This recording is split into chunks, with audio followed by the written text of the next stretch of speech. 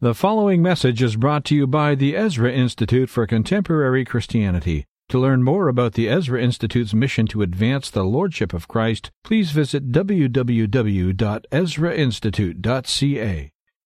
Well, good evening to you all, and let me reiterate the welcome that you've already received, and also thank Derek and Randy for their very gracious and humbling introductions this evening.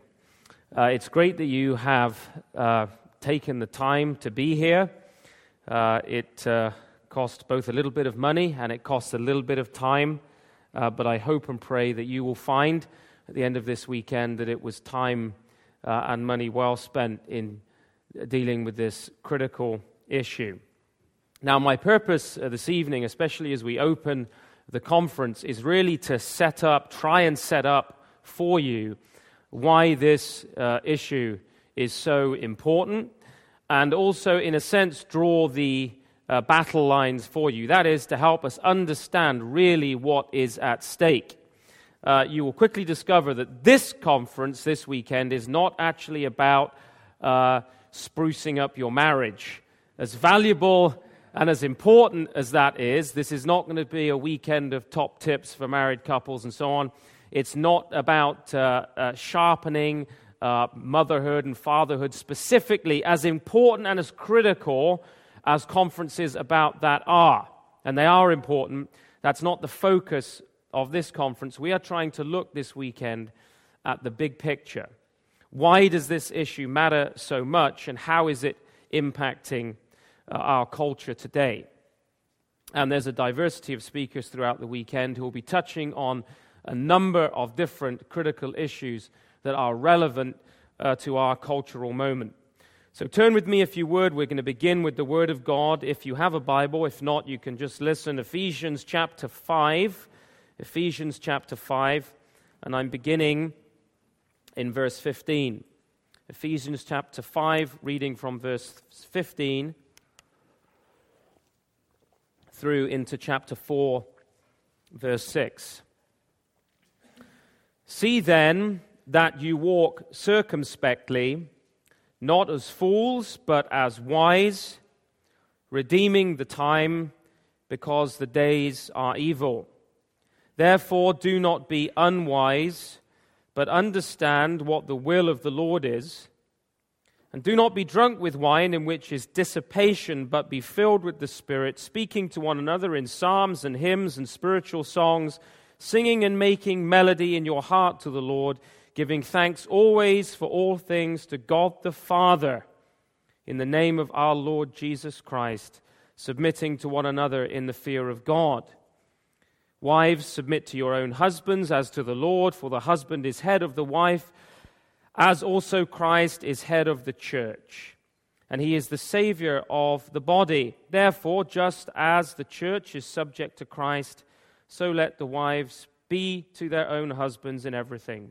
Husbands, love your wives, just as Christ also loved the church and gave himself for her, that he might sanctify and cleanse her with the washing of water by the word, that he might present her to himself a glorious church, not having spot or wrinkle or any such thing, but that she should be holy and without blemish. So husbands ought to love their own wives as their own bodies. He who loves his wife loves himself. No one ever hated his own flesh, but nourishes and cherishes it, just as the Lord does the church.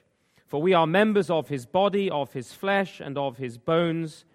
For this reason a man shall leave his father and mother, and be joined to his wife, and the two shall become one flesh. This is a great mystery, but I speak concerning Christ and the church. Nevertheless, let each one of you in particular so love his own wife as himself, and let the wife see that she respects her husband. Children, obey your parents in the Lord, for this is right. Honor your father and mother, which is the first commandment with promise, that it may be well with you, and you may live long on the earth. And you, fathers, do not provoke your children to wrath, but bring them up in the training and admonition of the Lord. I've read a lengthy passage there because Paul says so many crucial things there about the nature of the marriage covenant and how the center of the marriage covenant, the center of the biblical family is God himself. He is the Father. In fact, a few verses earlier in Ephesians 3:14, we read, "For this reason I bow my knees to the Father of our Lord Jesus Christ, from whom the whole family in heaven and earth is named." That is defined. When you name something, you define it.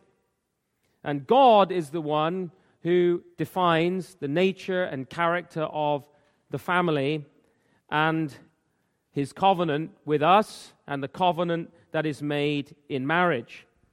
At the very heart of the question of the family today, and we know as Canadians that the family has been at the heart of Canadian politics for a number of years in terms of what it is, what constitutes a family, that lordship is at the heart of understanding the nature of the family and its calling.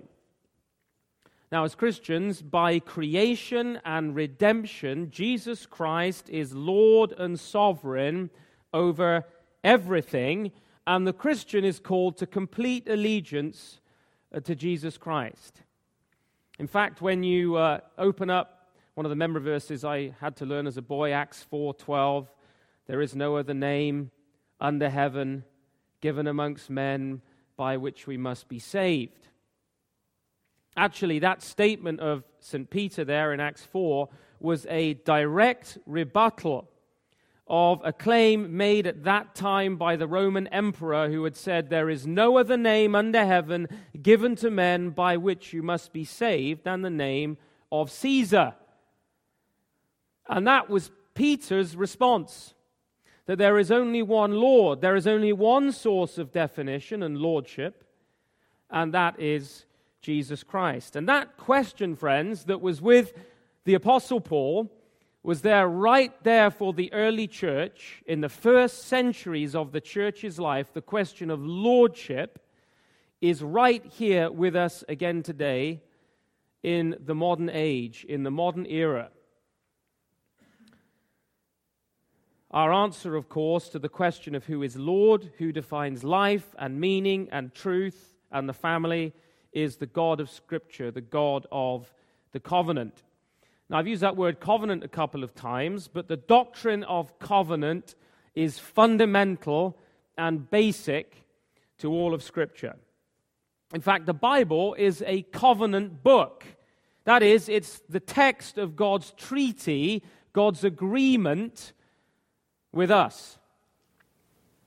It tells us about the nature of our relationship and the terms of that relationship. They are laid out clearly for us in the Bible.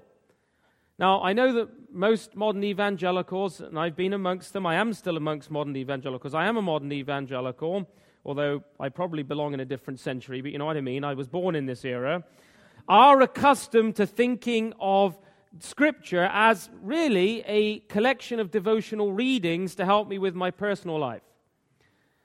Now, Scripture does, of course, perform the function for us practically of being a collection of readings that we read systematically or less systematically, as the case may be, to help us in our daily lives. But it is not the equivalent of a crystal ball where we just think, oh, I just need my word for the day, and we flip it open and read a couple of verses and leave it at that. The Bible is God's treaty. It's His covenant with us. And in it, He defines the nature of our relationship. And when, as in our own time, the doctrine of the covenant is de-emphasized, and it has been extremely de-emphasized by modern evangelicals, covenantal institutions, like the family, suffer decline as well. When we lose an understanding of covenant, covenantal institutions start to lose their cohesion. They start to lose their fundamental character. We see that today in the marriage relationship, for example. We'll touch on that in a moment. Now, from the very beginning of history, Scripture defines the family as first and foremost a covenant community. The family is not actually defined by blood. It's defined by covenant. In fact, very quickly, blood marriages were forbidden. The covenant is not subservient to blood relationship. In fact, we read quite the contrary in Scripture. In Malachi 2:14, this is what we read. The Lord has been a witness between you and the wife of your youth, against whom you have dealt treacherously, though she is your companion and your wife by covenant. And that word there, covenant, berith, is exactly the same word we read in Scripture in the Old Testament for God's covenant with man. And we read of the cementing of that first covenant relationship there in Genesis chapter 2. We're not going to read it for time's sake, verses 18 through 25, where all the animals are named by Adam, you will recall, and he creates Eve from Adam's side, and they are brought into covenantal union, for which cause a man shall leave to cleave to his wife, and a new covenantal unit is formed at that point. A new unit, a new covenantal agreement is formed. You've still got blood relations, but there is a new unit that is then created. God's creation then of the first marriage also distinguished marriage from creation itself. You'd think, well, what kind of a gobbledygook point is that? Gobbledygook, it's a good word. Add it to your vocabulary and use it in conversation. It needs a revival, that one. How is, why was such a statement important? Well, in pagan antiquity, and what I'm trying to do at the moment is outline the nature of the family covenant and how it contrasts with other views, is that in antiquity, in pagan faith, in pagan cosmologies, the idea of creation was bound up very often with the marriage of one god to another god, and the people of the earth were the offspring of the gods, or a god married a human being, and the progeny became the people who populated the earth. This is typical in pagan cosmology. And what that results in, because to worship God or gods is then bound up with family ancestry, what do you get? Worship of the family. Worship of ancestors. Ancestral worship, which was the mainstay of pagan religion. In the biblical view, whilst the family is God's basic unit and original institution, for example, one can argue that both the state and the church were necessitated by the fall in terms of their history. In terms of earth history, they are consequences of the fall, even though the church was in the mind of God. I know that there are those who would argue that the church begins with Adam. I think it's really with Abel, but we won't. That's not an argument that we need to have. The point is that the covenant here that is established between a man and a woman distinguishes marriage from creation itself. And so whilst the family is important as a unit and God's original institution, it is not absolute and it is not the center of society. Now, some modern Christians, when thinking about the family, do make that mistake. God is the center. Only God is absolute. The family must always be relative to God and His requirements. God alone is the absolute center, and the family and its covenantal health depends upon obedience to God. And so the biblical view of the family's authority means that the family, unlike the pagan family, has checks and balances in the church and in the state.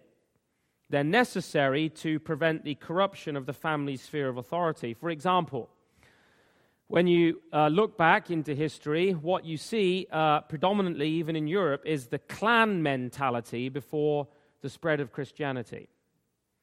The clan mentality in various forms of paganism is a context where the family is absolutized and tyranny is the result. That is, the family is not made relative to God, it's made absolute, the center of everything. The father actually had power of life and death over the child in the Roman family, for example. You can absolutize any of these institutions. The church was absolutized the Roman church was absolutized in the medieval period. What happened? Well, the church, people were told that there is really no salvation outside of the church. The source of salvation, the means of salvation, is the church through the vicar of Christ and so forth. So you had the absolutizing of the church, and tyranny again was the result. And then, typically again in pagan culture, the absolutizing of the state. Statism, both ancient and modern, where the state becomes the locus of divinity. So who was worshipped there? The emperor in Rome, for example, was worshipped as a god. And the state's word was absolute. That's the greatest threat in our day, I believe, statism, but nonetheless, forms of tribalism and clan mentalities. We would call them in our day mafia, gang lords, and so on and so forth. We are seeing the proliferation of clan mentality again in our own time, where blood is more important than the Word of God. Amazing how many of these mafioso types can be loving parents in the one context and then killing people in another. Blood is seen as more important than God and law. In fact, one commentator, Ray Sutton, points out the difference between the pagan and biblical view of the family. He says this, listen closely, it's not on PowerPoint. You can get the recording. The clans were the final authority about everything, even to the point of executing one of its own members should he be found guilty of some capital or rather familial offense. The church attacked this clan view. It taught that the family can only draw true life from the family of God. Build God's family and God will save man's family. It is important, however, that the biblical hierarchy of the family be theoretically and historically distinguished from the pagan, patriarchal, or clan family system. The clan family simply cannot compete with the biblical covenantal family.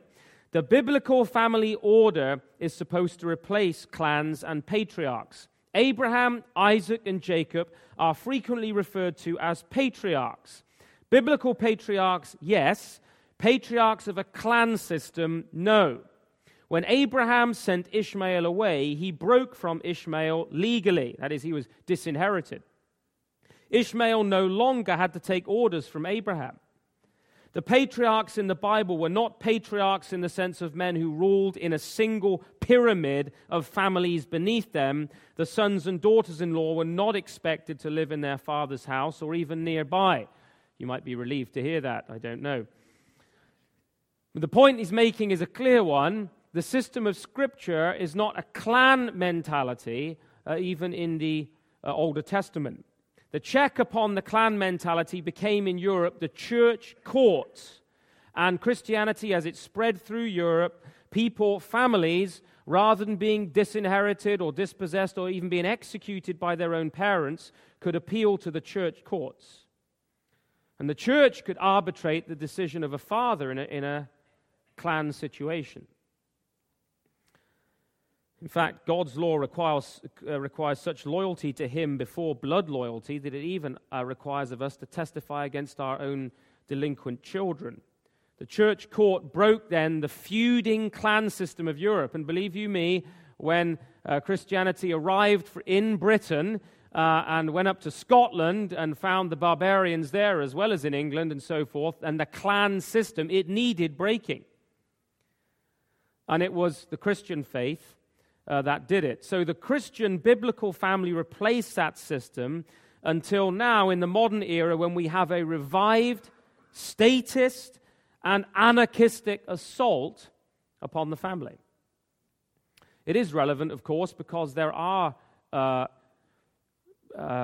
parts of Europe, Eastern Europe today, Africa and Asia, that are still very much clan systems. And those clan systems move into Toronto. And so you have, for example, in a number of Eastern cultures, problems faced by in Canada today of honor killings, for example, where a father takes it upon himself to execute his daughter if he disapproves of a relationship that she's in. The early origins of the Christian social order, then, are very interesting. That's the covenantal nature of the family. But the early origins of why marriage has been historically regarded and reverenced as it has been in Western culture. Why is that? Well, if you went through school in the way that I did, for about a century and a half now, or almost a century and a half,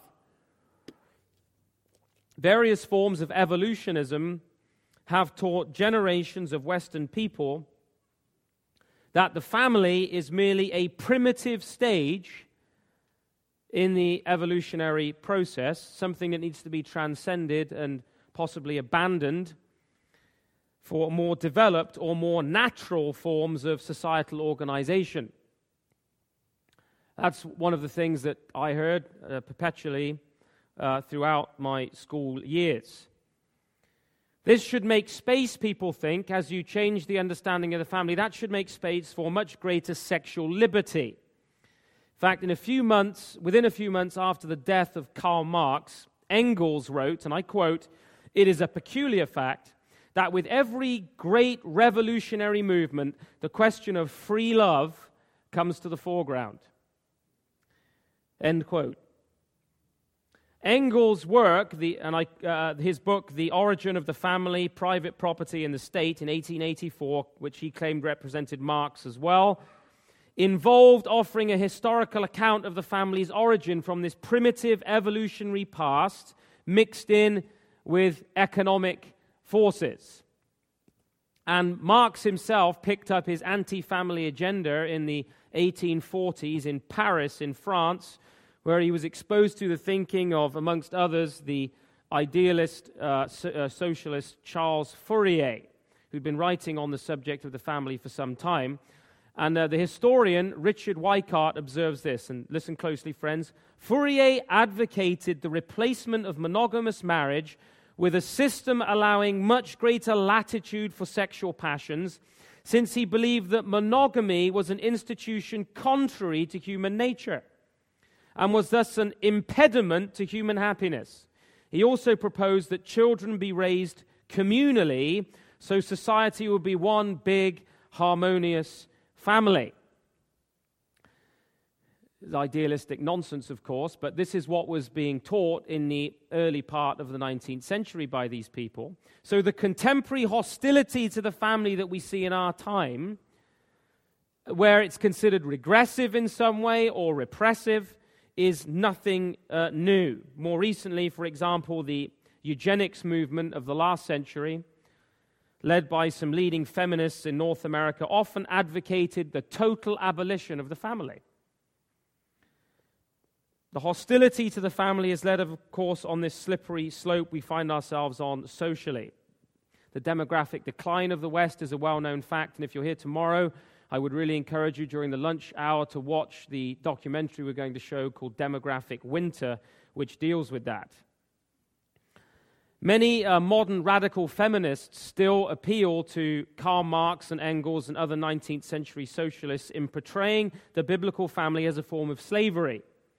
Slavery for women and slavery for children.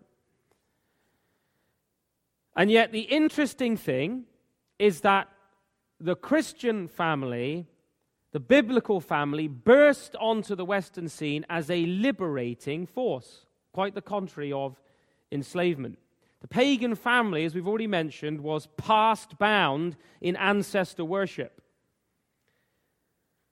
The father in the Roman Empire had the power of life and death over the child. He could disinherit his wife at will.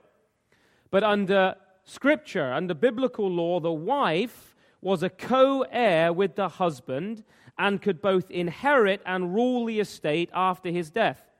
This is why in getting married in the Old Testament period, a man would at the same time legally adopt his wife as his sister so that she could be a co-heir of the inheritance. These were almost separate, they may have become conjoined later, ceremonies where a man who got married also adopted his wife as his sister so that she could be the co-inheritor of everything. Now, this will shed some light for you on a passage that may have troubled you in the past, in Genesis 20, where Abraham tells Abimelech, king of Egypt, that Sarah is his sister. And you might have thought, well, he was just lying. Sarah was his sister legally as well, so that she could be the co-inheritor of everything. We see this again in Genesis 24 in the story of Isaac and in the Song of Solomon. And it's the reason today why a wife usually still takes the man's name.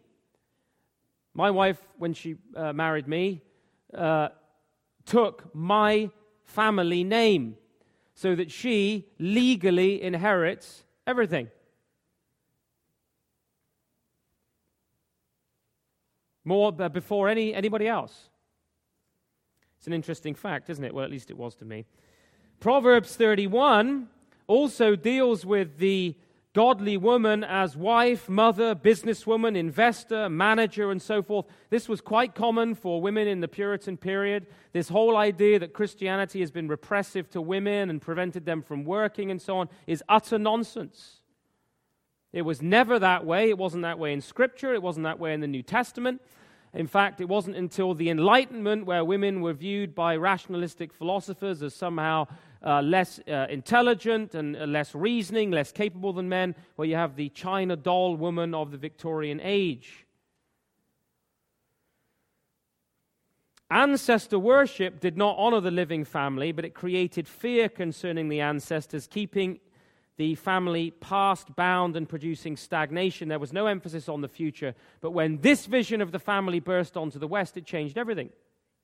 Now, the story of the Christian Revolution, the family revolution, to me is an absolutely fascinating one. I'm going to sketch it really briefly for you because it's centered around a wonderful story about a woman called Theodora. From the first time I read this, it's so stuck with me, I've often cited it. She was born in the early 6th century. Her father was an animal trainer in the circus, basically, in the Roman arena. And when he died, his daughters were still young. They were 6, 8, and 10. Theodora was just 8 years old. And as was typical in that time, under Roman law, there was no provision for children. And so after the father's death, they were sold into prostitution. All three of them. By her teens, Theodora was a high-priced prostitute, and she accompanied a businessman into North Africa on a business trip. He became angry and upset with her, and he actually abandoned her, and she became seriously ill. And that was when a Christian presbyter and his family took this young woman in and took responsibility for her nursing care and began to teach this young girl the Scriptures. She wasn't converted straight away, but within a year she was back in the capital of the empire and she was thinking about the faith. And obviously the Holy Spirit was at work within her. During that time, she became acquainted with a young lawyer who was the nephew of a very powerful general in the Roman armies. And these two young ones, Theodora and the nephew of this Roman general, fell in love and they got married. And in a most remarkable turn of events, the Roman emperor died childless. And what he was afraid about was that the fact that there was no succession through a child, that the empire could be thrown into civil war and conflict. So he made his old general Justin the emperor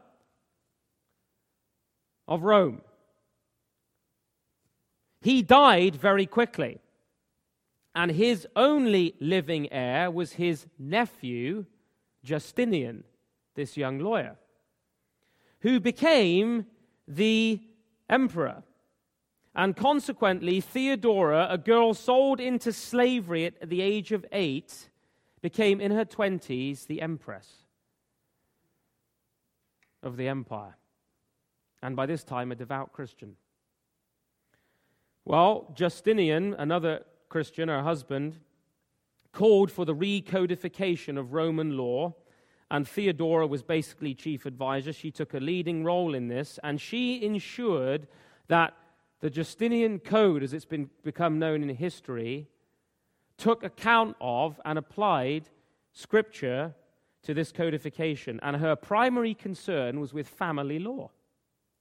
You can understand why, as a girl who, after the death of her father, was sold into prostitution. Her primary concern was with family law, and so understanding that prior to this, the family had no real status. If a man died, it was very common for the family to be tossed out into the street. He might have made a contract with a friend, a mistress, a concubine, in which all his possessions were alienated and the children abandoned, and sometimes illegitimate children receiving the inheritance. Well, the Empress Theodora ensured that as a matter of law, sexual activity outside of marriage was prohibited by law, and that only heirs to and owners of only the heirs to the property and owners of the property could inherit it and would be the legitimate heirs of the parents' estate. And this stopped immediately countless families from being dispossessed.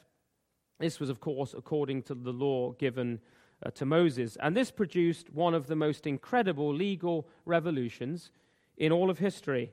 It was the Justinian Code that informed European early law codes, even prior to the Papal Revolution in the 12th century, and then informed even the thinking of the reformers themselves. So in light of that, you can see that what is going on in society today in the West, and it's been going on, this battle has been going on for about 250 years, via education and our courts and all the social engineering and so forth, is actually an effort to undo everything that the Empress Theodora did. It's nearly impossible to find reference to her in most school or college texts, and if you do read about her, most of what is said is slanderous. They don't like her. What was the nature of this revolution? Well, the central fact: sexual activity, unlike the pagan practices of concubinage, temple prostitution, homosexuality, and so forth, this instead was restricted. Sexual activity between a man and a woman was restricted to marriage, and marriage and sex were identified and made the standard for men and nations. We're now trying to undo that. So it was through Theodora that the monogamous marriage became basic to the Western world. That means, friends, that the success of Bill C-38 in this country, which you're all familiar with, legalizing, endorsing, and celebrating homosexual marriage, represents a legal and social revolution, the like of which we have not seen in 1,500 years. That's the significance of it. In case any of us were sleeping through that revolution, it is a revolution of sorts. Why is this relevant tonight? You're thinking, gosh, it's Friday night, this is heavy stuff. Well, it's relevant because the Christian believes that the Word of God is relevant to every single area of life. All of it. That God claims all of it, and that when we move against what God has said to us, when we work against God's purposes, well, destruction is the end result. Christ calls us to life in all its fullness through his atoning death and his regenerating work. And that life includes understanding the true character and nature of marriage. Salvation in the Latin root means wholeness. Wholeness. Wholeness in every aspect of our lives. Christ has come not simply to redeem your soul, but to remake every aspect of our lives in terms of his will and purpose, the totality of our person, to reconcile all things to himself. So Scripture's promise to the family is that this covenant is for you, your children, your children's children, and all those whom the Lord our God shall call. And so if we're to give our children a future, which is what this conference is really about, we have to face the attack upon the family that is taking place in our time, and in thought, word, and deed, manifest, exemplify in our lives and defend a biblical view of the family. And if we're going to do that, we first have to understand what's happened. And part of what this conference is about is helping us truly understand what has happened and have a historical appreciation for what's happened. So that's the history, that's the background. What about the actual nature of the social revolution then that's taken place? Well, G.K. Chesterton held that if you abandon the God, the greatest threat to freedom, he says, is that the government becomes the de facto God. If you abandon the God, the government becomes the de facto God. I think he's right. Michael Wagner, in his book, Standing on Guard for Thee, he's a political scientist and social commentator, analyzes something of the social revolution in Canada and its attack on the family. And he notes this. He says, those who want the government to be the supreme power in society, unrivaled by other institutions, view the family as an obstacle to state power. End quote. The leading social critic, William Gardner, who's going to be here tomorrow. Who's heard of William Gardner? Many of you. He's a Canadian social critic. It's important, I think, to be familiar with his work. He'll be speaking tomorrow. He says this, in our Western civilization, there is an inherent and deadly conflict between statism and the whole idea of the private family, end quote. In one of his most insightful statements about the centrality of the family for a free, healthy, and viable social order, this is what he says, and I quote again, listen carefully. The family is an institution, as an institution, is at the heart of an entire social order. It is no exaggeration to say that the family is the creative engine of all the crucial values of a free and private society. So it follows that for any other social order to dominate, say any collectivist social order, the family must first be broken down. That is why Canadians, for that matter, all those living under welfare regimes, must realize that if they have any desire to preserve the cherished life of a free society for their children and grandchildren, they first will have to recognize and then take up moral arms against all those who wish to destroy the family. Now, I don't think that is hyperbole. I think this is real. There are powerful, organized forces that are both natural and spiritual that are at war against God and His Word, and it's manifest especially at the level of the family. Paul tells us, doesn't he, in Ephesians 6, verse 10 through 18, about the nature of our struggle. That fight, that battle, that struggle is very, very real.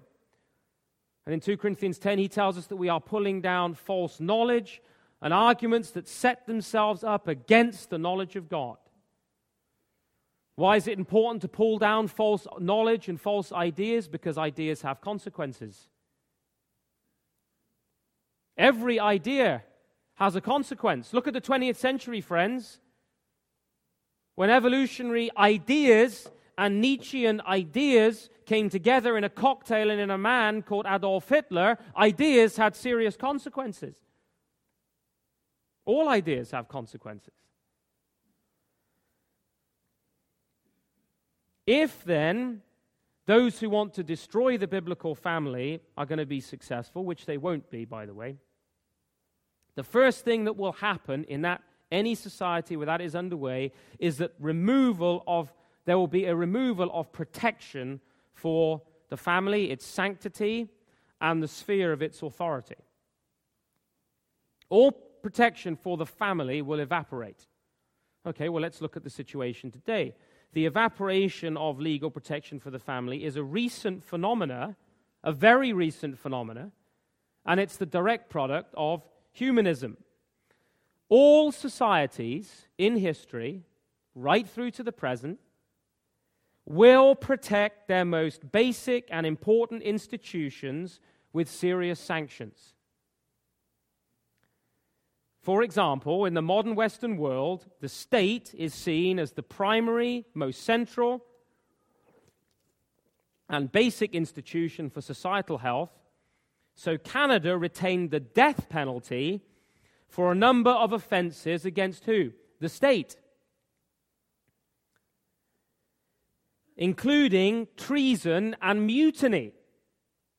In fact, it wasn't until December 1998 that all reference to the death penalty was removed from Canadian law, when treason and mutiny were removed as capital offenses. In a noteworthy collapse of protection for women and thereby the family, 1954 saw rape removed from the list of capital offenses here in Canada. It's interesting, isn't it? You will go to prison for longer for defrauding the CRA today than you will for raping someone. Now, the subject of this conference is not capital punishment, so I won't be dwelling on that issue, but these facts are significant because all sanctions speak to the value of the precept. Do you follow?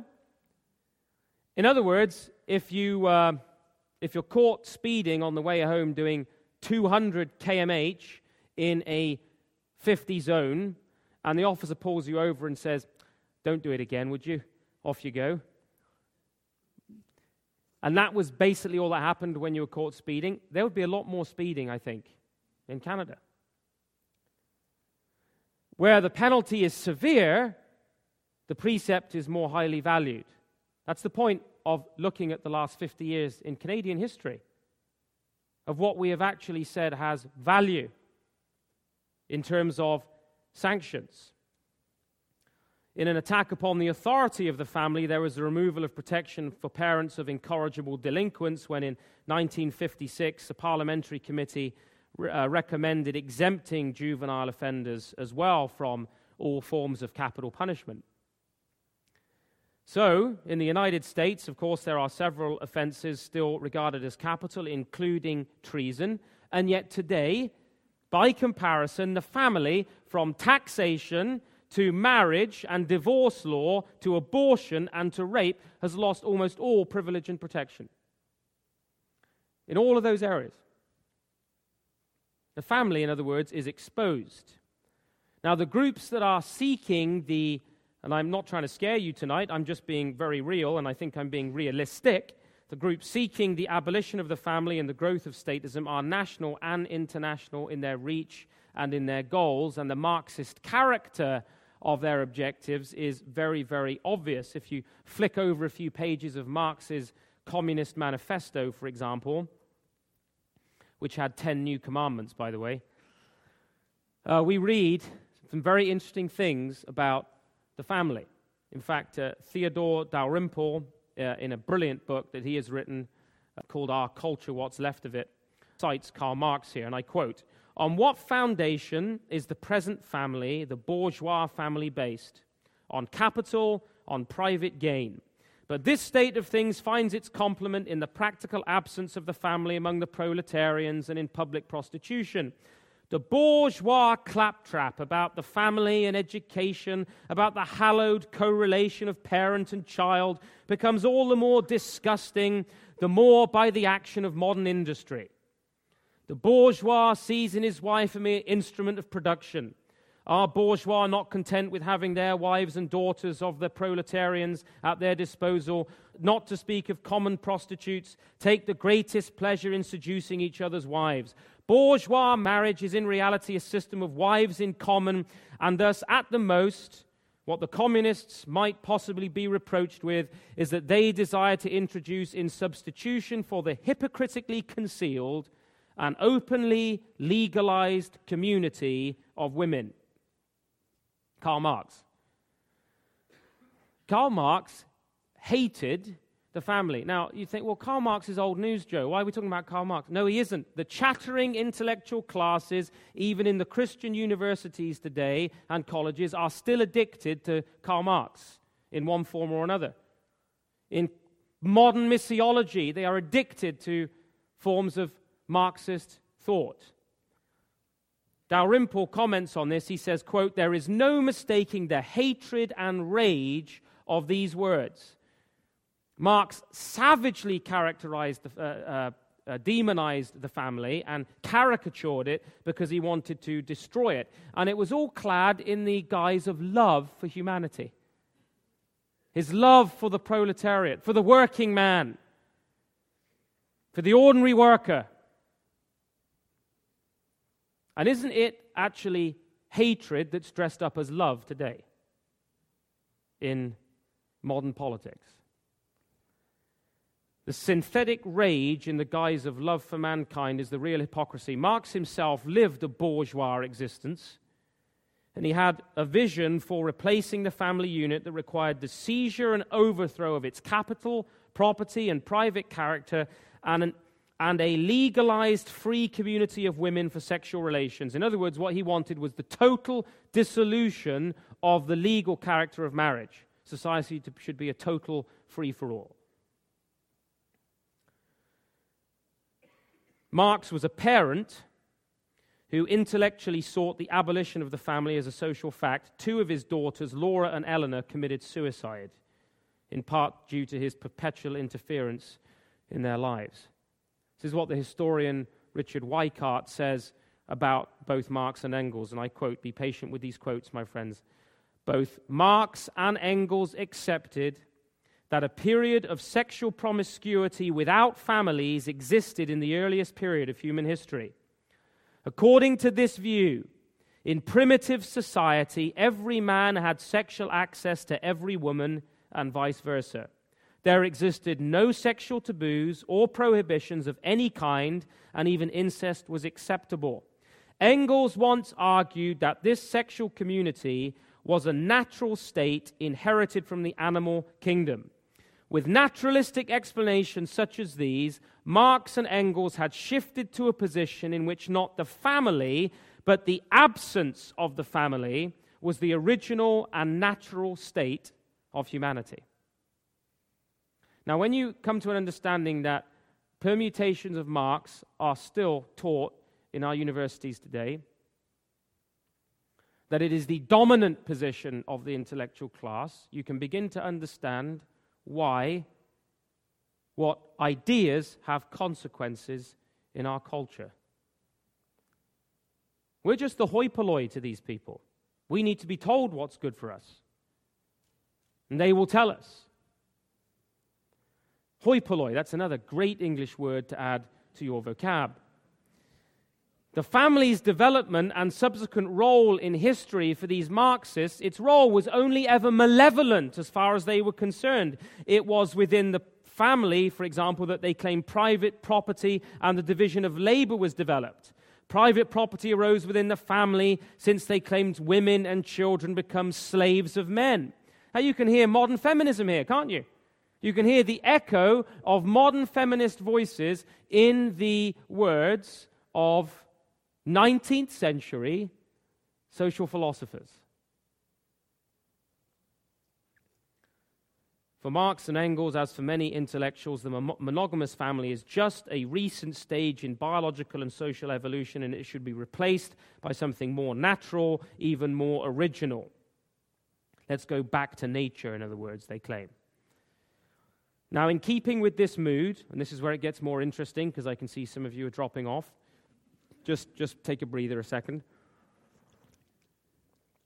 As far back, let's get right into the 20th century now, as the 1940s, international bodies like UNESCO were promoting a rabidly anti-family agenda in the hope of breaking up first the family and then any sense of national identity in the pursuit of a new world order. Now, I'm not a conspiracy theorist. I'm using their own words.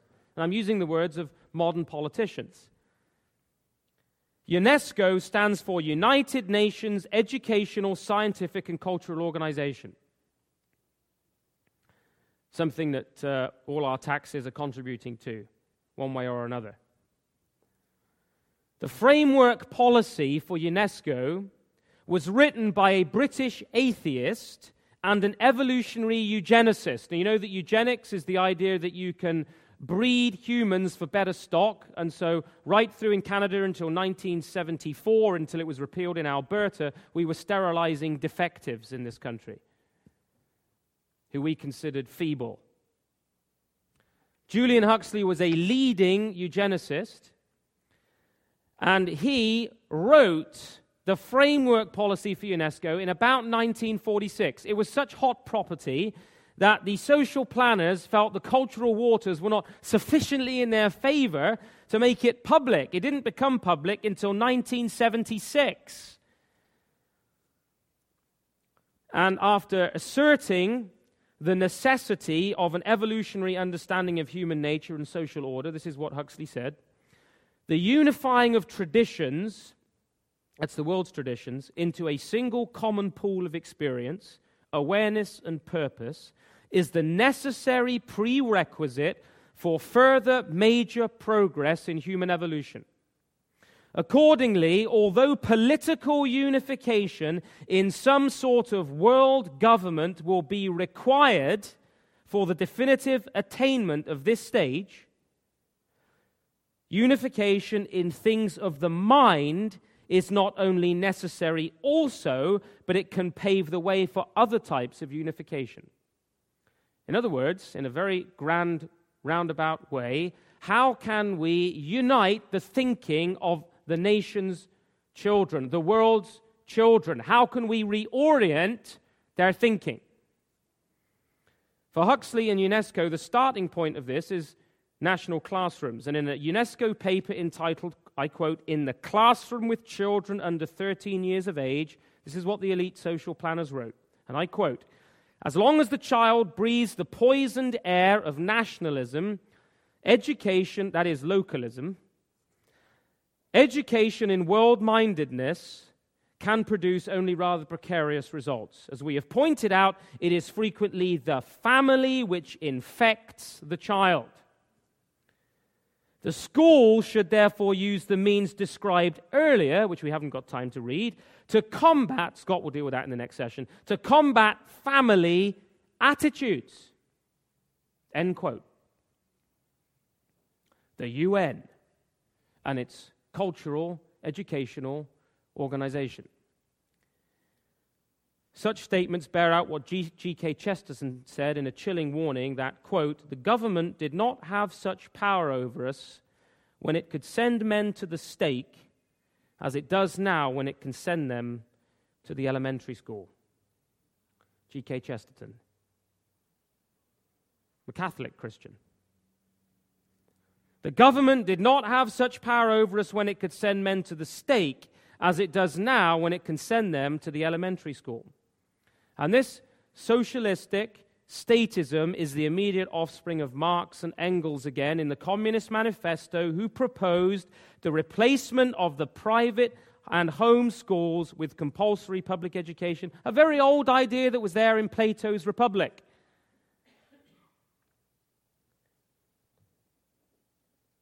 Engels, in his draft of the manifesto, said this, and I quote, "The raising of children together in national institutions and at national expense from that moment on in which they can dispense with the first motherly care should be practiced." In other words, the removal of parental control and influence. You strip the family first of its economic abilities by abolishing inheritance, and then you will bring about the revolution. Communal care of children, they claimed, would also loosen inhibitions to sexual relationships, since fear of pregnancy would be obviated. In other words, if the state's going to look after your kids, it doesn't matter what you do sexually, does it? Because they'll all be communally raised, brought up in national institutions, and so on and so forth. You can do what you like. The contemporary Canadian counterparts of these kind of ideas are this notion of universal childcare from kindergarten on. Get your children as young as possible in state institutions. And of course, the agenda that's pumped through our educational system and the promotion of abortion and so on and on and on, it provides for the sexual license that sinful man is after. So let's conclude by focusing on that, the sexual revolution. This broad statist agenda that we've been talking about with its offspring, sexual license, has been propagated now for 7 decades in the West, and we're starting to see the results now, aren't we, in front of us. When I think about some of the guys that I went to school with, I shudder at the idea that they are bringing up children today. The family, for many humanist elites, as we've seen, is a source of infection and must be destroyed if this world order that they dream of is to be realized. As the UNESCO documents make clear, you have to eliminate the Christian idea of the family and eventually national sovereignty. And that's exactly what's happening in Europe, as you know, with the European Union. Without the vote of even the national electorates. In England, in Britain, where I'm from, we're still waiting for a referendum on the European Union that our politicians promised and never gave.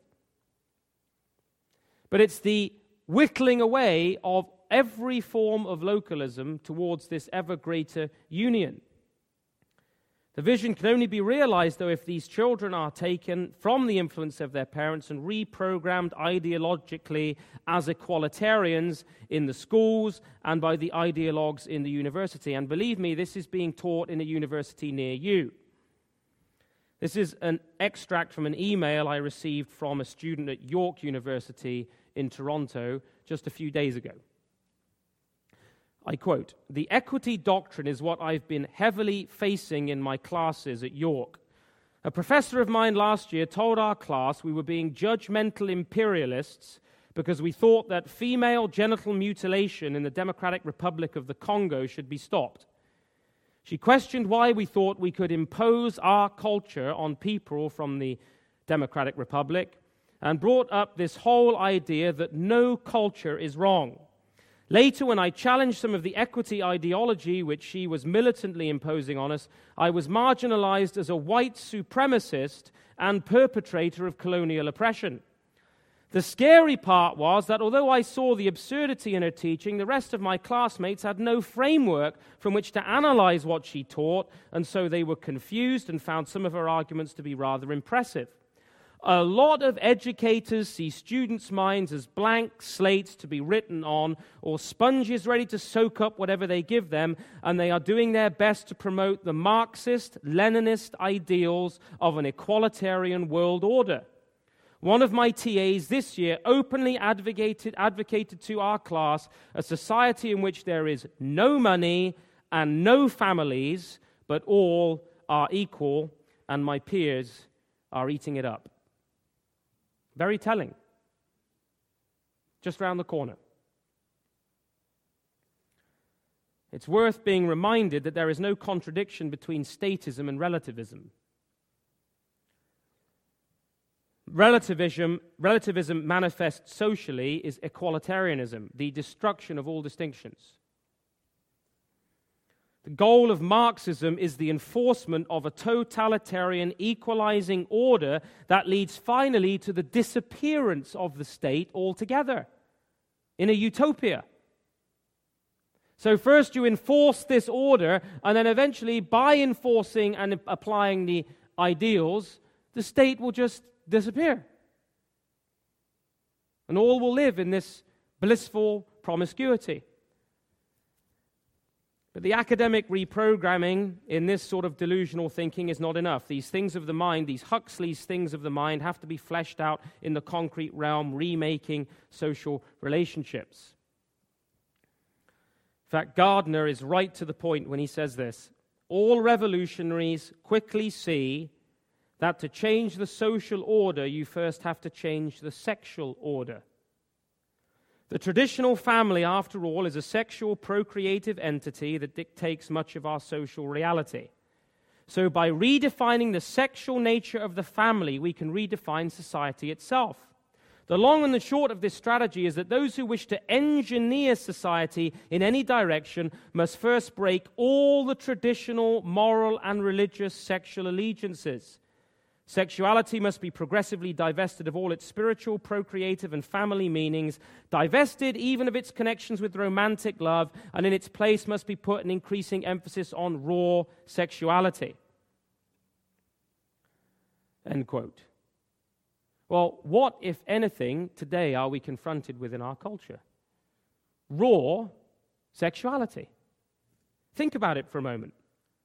we've already seen the first implication of the assault on the family is to remove protections for it and let offenses against it go ignored. The second is to exploit the unprotected family in favor of this raw sexuality, whether it's the radical libertarians, the radical feminists, the homosexual activists, the pornographers, the social engineers. They all turn their guns on the family.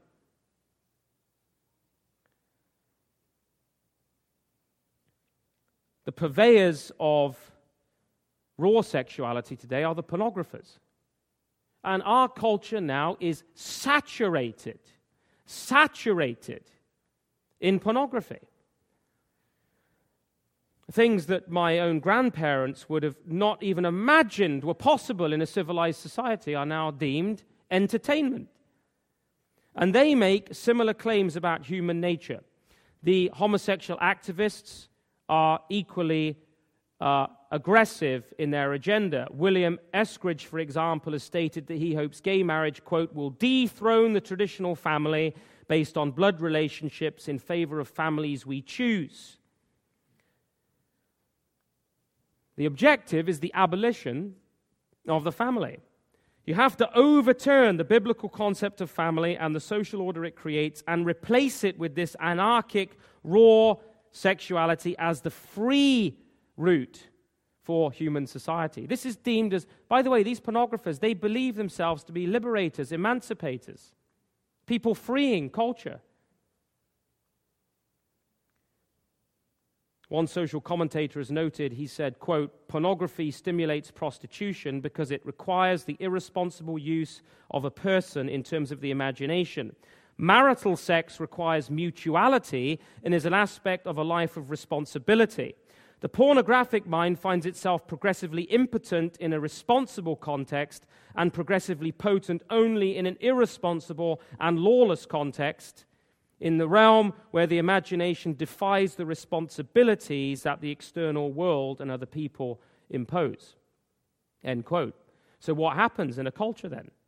Well, the legalization and celebration of prostitution logically follows pornography and a pornographic culture.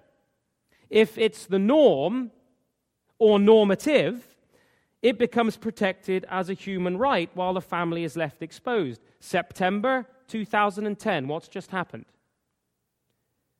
The Ontario Superior Court of Justice handed down a decision which followed an earlier decision sanctioning 3-parent families, using the Charter of Rights to declare that prostitution and its accompanying activities are a legal right protected by Section 7 of the Charter. So the final 3 provisions forbidding certain aspects of prostitution in this country have now been struck down. Think about that for a moment. The family, that is someone's wife, daughter, or child, with laws that were supposed to protect vulnerable people in our society, in an era of human sex trafficking and slavery in Canada, where vulnerable people are exploited and abused, pimps are roaming the cities, children are exposed to abuse, we have enlightened provincial justices saying that living off and establishing off the proceeds of a brothel is a legal right. Now, if that isn't a sign of a culture gone mad, I don't know what is. But this is now Ontario. But it logically follows from pornography. We've seen also, of course, the removal of laws protecting marriage in terms of divorce. We have no-fault divorce today. The demolition of divorce law has been a tragedy because Protestant Christians divorce at rates the same as the rest of the world, and that leaves us with a credibility issue. Marriage and divorce are now no longer really seen as a public matter, but only a private issue. But when you get married, who's present? The church, the family, and the state. All 3 covenantal institutions are represented in marriage. It was thought a public matter of public significance. Now, because of all the problems with divorce, churches ignore it. We don't want to upset people, don't want to offend our congregations, don't want to exercise church discipline on people violating the covenant and so on, misusing their spouses. No, we just keep our heads down. It's a private issue. And then we have abortion and the murder of the unborn. The pro-choice activist sustains, they believe, the alleged right to irresponsible sex by abortion. And they also say that they are autonomous, that is, their bodies are their own, so whatever's inside the body is viewed as property. A chilling reminder of what was claimed about stolen African slaves in the last century and the century before that. That another human being can simply be regarded as property. The feminist uses abortion to overturn the alleged patriarchy that marriage is said to entail, freeing her from male domination. The religious environmentalist says he's reducing the world's population and regulating carbon emissions and saving the planet by killing children. A more perverse kind of self-righteousness is very difficult to conceive of, is it? And for the humanist and atheistic ideologue, abortion is a useful tool in the struggle for total statism and the abolition of the family. Henry Morgentaler, the Polish-born Canadian abortionist who served jail time for performing some 5,000 illegal abortions, was just given in our culture the highest civilian citation possible, the Order of Canada. The highest citation available to a civilian, I believe, in Canada, the Order of Canada.